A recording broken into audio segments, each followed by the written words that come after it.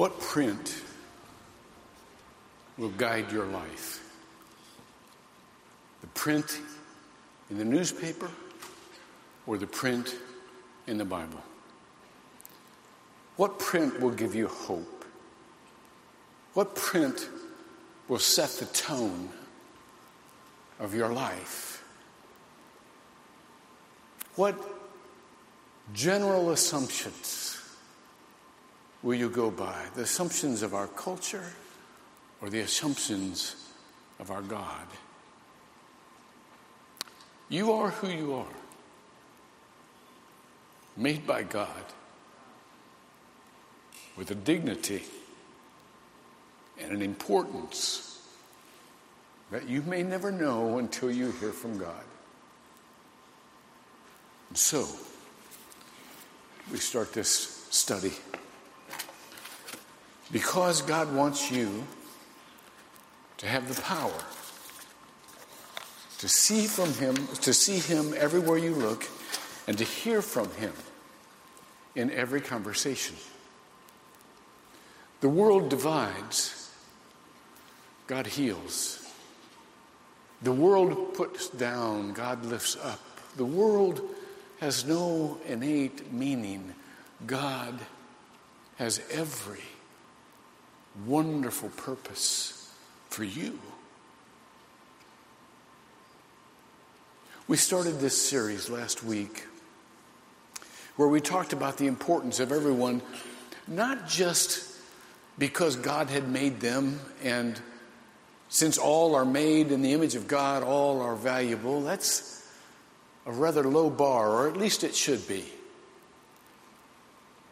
But because God uses people in order to speak to all of us, not just as a source of value, but a source of revelation, a source of revealing Himself to all of us, and therefore everyone should be paid attention to, not just for who they are, but for who God wants you to be. And this week, we go a little further. We go into the fact that not only are you valuable, but you are called in order to call others. You have been chosen in order to help others understand they've been chosen. Now, this is a really difficult concept for most of us because A, we don't feel special, and B, we don't feel qualified. But if you look at the ministry of Jesus, He was all about people who had no qualifications. I mean, think of when He stopped by the fishermen. I mean, you know fishermen. I know fishermen. These were fishermen, professional fishermen. And in Mark chapter 1, verse 17, He said to them, "Follow me, and I will make you become fishers of men." Can you imagine what went through their minds? What are you talking about? I've got no education. I've got no power. I've got no status. I've got nothing. I can't even, in my present state, keep ritual cleanliness of the Jewish religion. I got nothing. And Jesus said, "Yeah, well, you got enough for me." When He said that, He not only pronounced a dignity and a worth and a purpose, He pronounced a pattern for us all. Because it says in Romans 8:29, "For those whom He, God, foreknew, He also predestined to become conformed to the image of His Son, so that He, Jesus, would be the firstborn among many brothers and sisters." What's that mean? We're supposed to be like Jesus. If He did it, we're supposed to do it. Except for that whole Savior thing. You don't need to be, we got a Savior, one Savior, enough Saviors. So quit trying to save the world. You don't need to do that. It's been done. But the whole reaching out After you understand that you have been chosen, you are God's person in that situation, oh my goodness, if we could just grasp that, our whole lives would be different and people would see it. I heard a story once about these miners. You remember the gold rush back in the history of our country, the great gold rush. And there was this story about these four gold seekers that went up to mine the streams in this remote area. Nobody was around them. And one day, man, they hit it big. One of them cracked a rock, and it was filled with gold flecks. And they traced back where that rock would have come from, and they found a vein of gold that was huge. And they started dancing around, celebrating. And they celebrated, for an hour. And they realized, man, it's just waiting for us. And then they realized, we got to go in town and get a bunch of supplies so that we'll have enough just to take all this stuff out. And so before they went into town, they all made an agreement. You can't tell anyone. Because if you tell anyone, hundreds of people will come up here. They'll get our gold that we have discovered. We'll be in competition.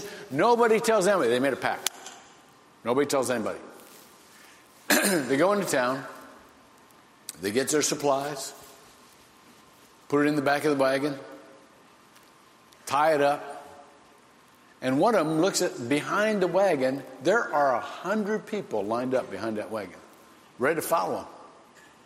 They look at each other like, who spilled the beans? And they're all looking at each other and doing this. You want me? Finally, one of them shouted to the crowd, okay, who told you? And the reply came back, nobody had to tell us, it's all over your faces. Could I just say to you that if you've been grabbed by God, it ought to be all over your faces. People ought to be able to tell it. I've been chosen, I've been gifted. I've been sent on a mission from God. Aristotle used to say there are three basic forms of persuasion. One is called ethos. The second one is pathos. And the third one is logos. Ethos is the character of the presenter. In other words, people will believe the message because the presenter has credibility. The second one, pathos, is all about emotion. It's because there's a passion in there that is so attractive that people want that. They're excited. There's a response. Logos, we get the word logic from it, is all about reason. There's a deliberate, rational reason why you should do what I'm saying. The Greek line always was convinced that logos was the most powerful persuader. But anyone who knows anything about the human response knows that's not true. People don't do things because they know it's the right thing to do. If you've read The Righteous Mind, you'll know, and several other studies, that people make their decisions on the basis of emotion. Our hearts are what make us have the first response. We ought to be having this sense that the good news is not only for us, it's in us, for others. And therefore, because God has chosen us, He wants us to be a part of choosing others. The gift we have is not for us, not just for us. It says in 1 Peter chapter 4, verse 10, each one has received a special gift. Employ it in serving one another as good stewards of the manifold grace of God. Remember what grace is? Unmerited favor. Doesn't matter who gets it. You got to share it because you're so full of it. And steward simply means management. A steward is somebody who manages somebody else's good. That which is in you is of God. That power that is in you is of God. And so therefore, our main job is to recruit others while we listen to others and hear what God would say to us through them. Now, there's a trick to this, and let me tell you what it is. Most of us have a group that we naturally relate to. The problem with that is we have this leaning toward a homeostasis. We don't want to mix it. We don't want to really cause confusion or angst in the group. And so we aren't strongest in delivering new messages to our group. We're in the group because we fit in the group. They are people who believe like you do, who vote like you do, who have the same interests you do, who look like you do most of the time. That's your group. When Jesus told that parable about the shepherd and he was talking about the group, the safe group that most people devote all their time to. Jesus was infamous in his day for going out of the recognized group and relating to people who other people wouldn't relate to. As a matter of fact, in Luke chapter 15, it says this, starting with verse 1. Now the tax collectors and sinners were all gathering around to hear Jesus. Tax collectors and sinners were the outsiders. They're the ones that society dismissed and disrespected and even feared a little, to tell you the truth. We still aren't too keen on the tax collector, are we? But that's who gathered around Jesus, and that's who Jesus hung around. That's who he sought and who sought him. But the Pharisees and the teachers of the law, stop right there. Who's this? That's the insiders. That's who society would expect a religious teacher to hang around, a religious person to hang around. You hang around those who have credibility, those who are safe, those who are recognized by society as the insiders. This man welcomes sinners and eats with them. And then Jesus told them this parable. Suppose one of you has 100 sheep and loses one of them. Doesn't he leave the 99 in the open country and go after the lost sheep until he finds it? And when he finds it, he joyfully puts it on his shoulders. Who's the 99, first of all? The 99 are the ones in your group. That's your flock. Are they valuable? Absolutely. They're every bit as valuable as the one. But the one is every bit as valuable as they are. And that's why Jesus goes out. Because not only is that one important in and of itself, that group, as Pastor Vernon said, is incomplete without that one. Do you ever sense that somebody's missing in our group? Somebody's missing. Somebody ought to be here who's not here. I have that sense every time. Every time we gather, somebody's missing. Somebody ought to be here who wouldn't be, and they're not going to be here just because they just decide to walk in the door. Somebody got to go get them.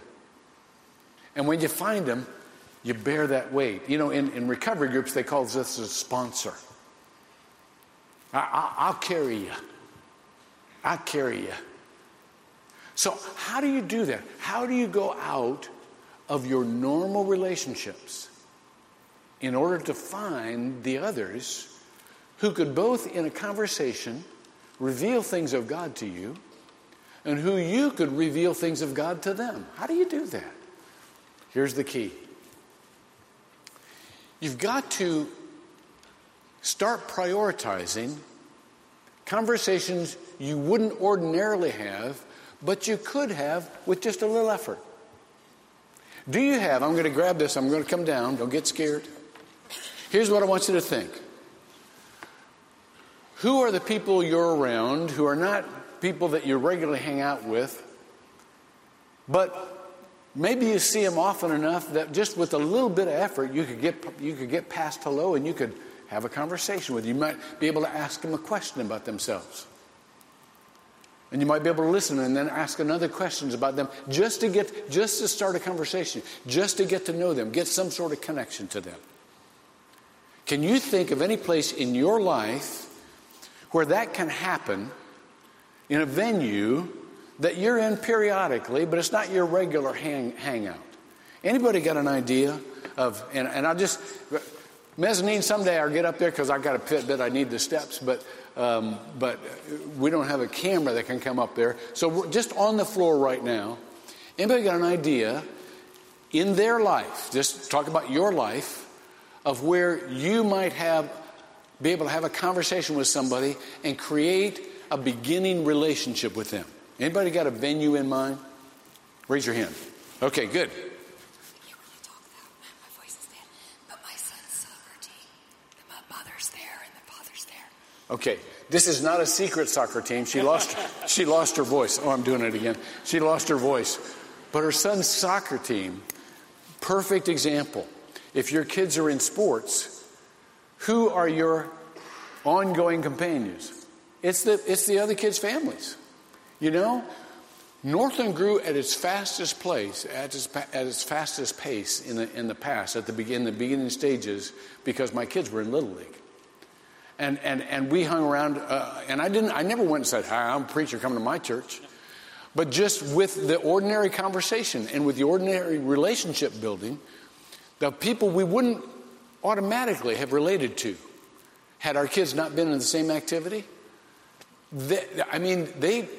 they started showing up just because we were nice to them and we were interested in them. I saw a hand back here. I'm coming. Good. See, now you're helping me out with my Fitbit.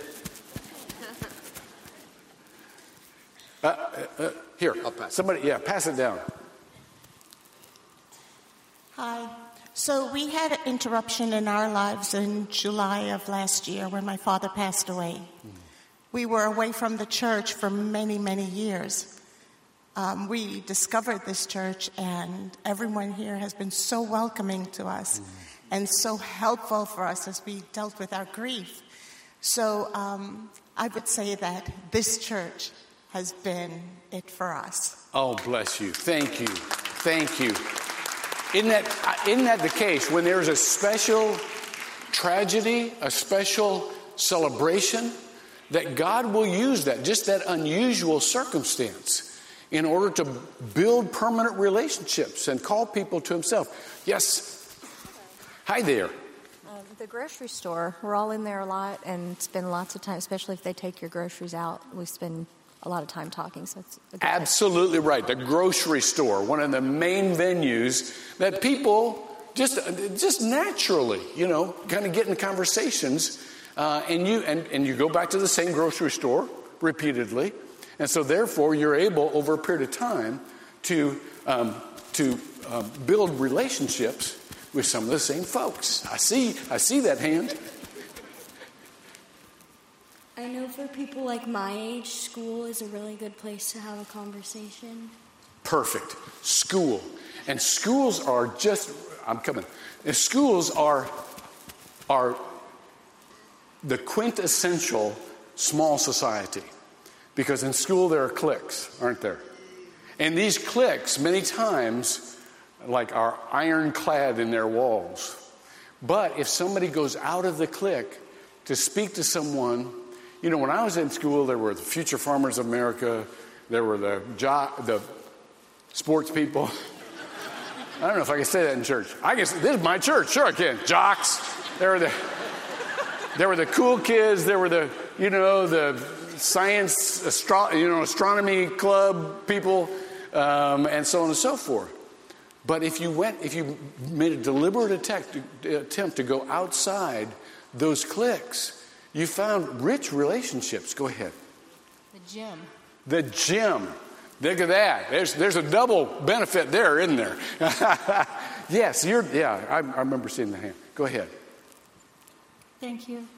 The third family member I was told to leave in the woods as a drug-addicted alcoholic had just left, including threatening our lives. I still treated him with dignity as a human being, and God's in charge, and we are safe. Okay, thank you. Thank you. So people who are in crisis situations that really don't have any alternative, the perfect opportunity for a believer who will care and show compassion. Yes, one more. Go ahead.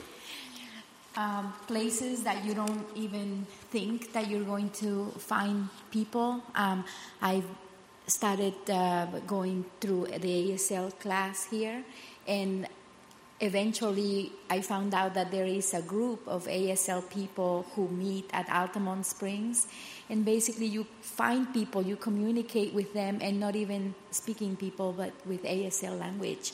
So It's awesome. That's great. Now tell us what ASL is. ASL is American Sign Language. American Sign Language. Okay, thank you.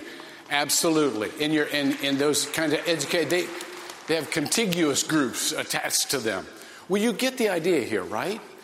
I mean, every day you have an abundance of opportunities if you'll just look around. And I'm going to say this again at the end because it's important. But let me just say, in the New Testament, if you count the number of Jesus' contacts with other people, meaningful contacts with other people, there are 132 contacts that Jesus makes. Now watch this. 6 of those are made in the temple. 4 of those are made in a synagogue. 122 are made in the mainstream of life, just as he walked along with his regular life. You will have meaningful spiritual conversations in your groups. But if your groups work right, most of your meaningful conversations will begin to build with those places that are just ordinary, that are your regular life. That's a part of seeing God everywhere. That's a part of hearing from God everywhere. We know it because it was modeled by Jesus. It was modeled in his life. When I do just my regular life, just respond to invitations. Many of you have invitations to do different things. I do too. Lots of invitation for activities outside the church. And I practically always take them. Because it's there. I know I will advance the kingdom. I know I build the kingdom here. I advance the kingdom out there. You understand the difference? I build the kingdom here. I advance the kingdom out there. Like this past Friday, I was at a giving a talk at Leadership Seminole. It's in our county. That's the business leaders and other kinds of leaders, faith leaders and public leaders and so on and so forth. And I was on a panel with our sheriff and with the superintendents of the Seminole County schools. Afterwards, people came up. Several things happened. Number one, there are so many of you that are distributed throughout this community, throughout this city, throughout this state. In these groups, you already have what I'm talking about here. Those normally non-religious conversations that become full of value and opportunity for the kingdom. You already have this. So there are several Northland people come up. I tell people I meet more people outside the walls of this church than I do inside of Northland people. Second, there were people who came up and just wanted to give me solutions. You ever have this in your life? People just want to give you solutions, to anything you've said. My wife can go to the store. There's somebody missing the store. And for some reason, people will just come up to her and tell her what to buy and what not to buy. I mean, they don't even know her. She must have some sort of invisible target on her. They never do it with me. I guess I'm not very friendly looking, but there have been people come up and take stuff out of her cart and said to her, "You don't want to buy this." Perfect opportunity for a conversation. Because people want to give you solutions. People want to ask questions. People want to make suggestions. Perfect. Wednesday night, we had here what was really a terrific event. It was a forum on capital punishment. All of the panelists were Christians. They argued their points from Scripture. There were pro-capital punishment, there were anti-capital punishment. And there were only about 100 here, but there were over 2,000 online, on Facebook, that were participating in this. The point was not, where do you end up in your position on capital punishment? The point was, can Christians really disagree and still love each other and treat each other with respect and dignity? Can Christians not be divided just because they disagree? That was the point. And it was wonderful. All of us learned so much because we weren't so interested in persuading one another to come to our side as we were from learning one another. There was a guy here who had been on death row for years. And when the Supreme Court of Florida overturned the way we do the death penalty, they reheard his case. By unanimous decision, they said, not only did you not do a crime worthy of capital punishment, we can't find evidence that you did any crime at all. And he was on death row. Now, do you think we had something to learn from him? You bet. You bet we did. The point here is this. Let me tell you the difference between the way the world does relationship building and the way we do. The world, there are 4 words in Scripture for love. Eros, philia, storge, and agape. Philia and storge are brotherly love, Philadelphia, and storge is family love. But eros on this side, well, let me do this. Some of you are meeting people online, aren't you? And dating. You have dating services online. Now, I got to tell you, I don't object to that at all. It's better than, it used to be you had to go in a bar. That's not a really good beginning, I'll tell you, for any. So yeah, eHarmony or Christian Mingles or whatever you do. But when you think of eros is the we get the word erotic from it. It's the more need-based love. It's the most appetite-based love. And when you go on these sites, what do? You fill out volumes of information about yourself. Because, that's where you get the long walks at the beach, all that kind of stuff. And it's okay.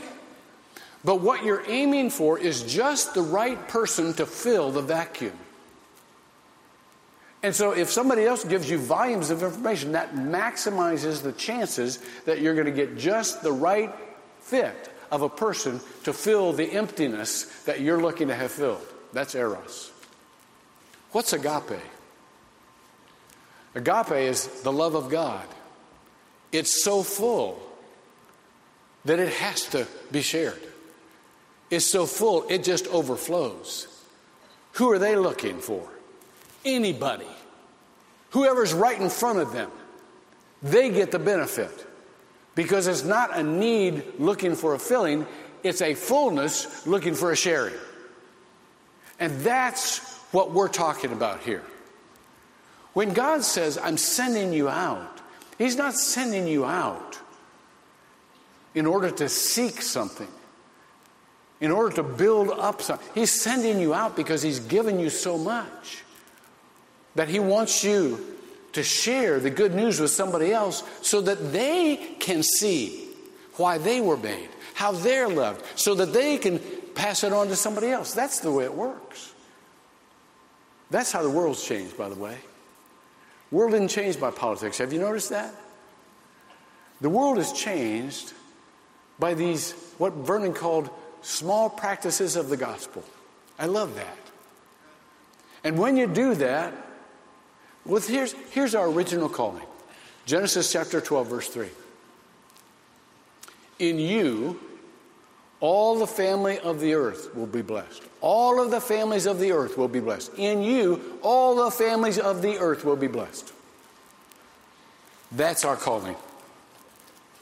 It says in Hebrews chapter 11, starting with verse 39. And all these, it's talking about the people of faith, the great people of faith. All of these, having gained approval through their faith, did not receive what was promised. Now watch. If you could be a person full of faith like Abraham and Moses, man, don't you think that would be plenty, right? That would be all you could get. No, it's not. Because it wasn't all they could get. Their faith is completed in us. Because of them, we have faith. They passed it on to us. Guess what this pattern tells us about the genius of God? Your faith won't be completed in you. Your faith will be completed by passing it on to someone else. That's how you're made perfect. That's how you're made mature. It says, because God had provided something better for us so that apart from us, they would not be made perfect. Apart from the people you will talk to, you will not be made perfect or complete. And so therefore, the Bible says, go. This is our Great Commission. You know this. Matthew chapter 28. Jesus came and spoke to them, saying, all authority has been given to me in heaven and on earth. By the way, when you go, you're not going in your own authority. The authority of all of heaven has been passed on to you. The power of all of heaven has been passed on to you. It says, go therefore. Now, in Greek, I've told you this before, it's as you are going. Your normal state is going. It's just like, I expect you'll be going, right? Just let me do a little survey here. Are any of you planning on spending the night in the sanctuary tonight? Any of you going to stick around all afternoon after the service is over? Any? Okay, you're going to stick around. You're going to be in here. Okay. How about the night? Are you going to spend the night here? Okay. So the point is, you're going to be going, right? That's what the Bible recognizes. As you're going, what are you going to go to? Your regular life. That is your mission field. As you are going, make disciples. As you are going, continue in the conversations that you can build and watch what God does. He'll make those into spiritual conversations because everybody has a hole 10 feet deep when it comes to spiritual things. We were made like that. Our hearts are restless until they rest in thee, Augustine said. And you've got to realize the power you have. In 1 Peter 4:11 it says this. It says, whoever speaks is to do so as one who is speaking the utterances of God. You know, in normal conversation, you can be talking about the weather. And if you have God in your heart, there's a power, there's a draw, there's a winsomeness there that will guide that conversation into his recruiting efforts. Whoever serves is to do so as one who is serving by the strength in which God supplies. And so therefore, remember Jesus. Remember that we are to be conformed to his image. We are to become like him. He had several significant conversations in religious settings, but most of his conversations he had in regular life. And let me go on with that 1 Peter 4:11, so that in all things God may be glorified through Jesus Christ, to whom belongs the glory and dominion forever and ever. Pray with me. Lord, thank you for this wonderful next step as we are in this study together that is going to help us see you in every situation, hear you in every voice. Help us, like Jesus, to be talking to people who we wouldn't ordinarily include in a religious setting, who we wouldn't ordinarily listen to in a religious sense, who we might not even think wants the love of God. Help us to engage them and be truly interested in them. Because we know in those conversations, you will not only speak to us, you will speak to them. As we love them, as we serve them, we will do it in your power, with your purpose. We pray that you would apply this to our minds, that we might not grow shallow, and to our hearts, that we might not grow cold, and to our feet, that we might be doers of the word and not hearers only. Amen.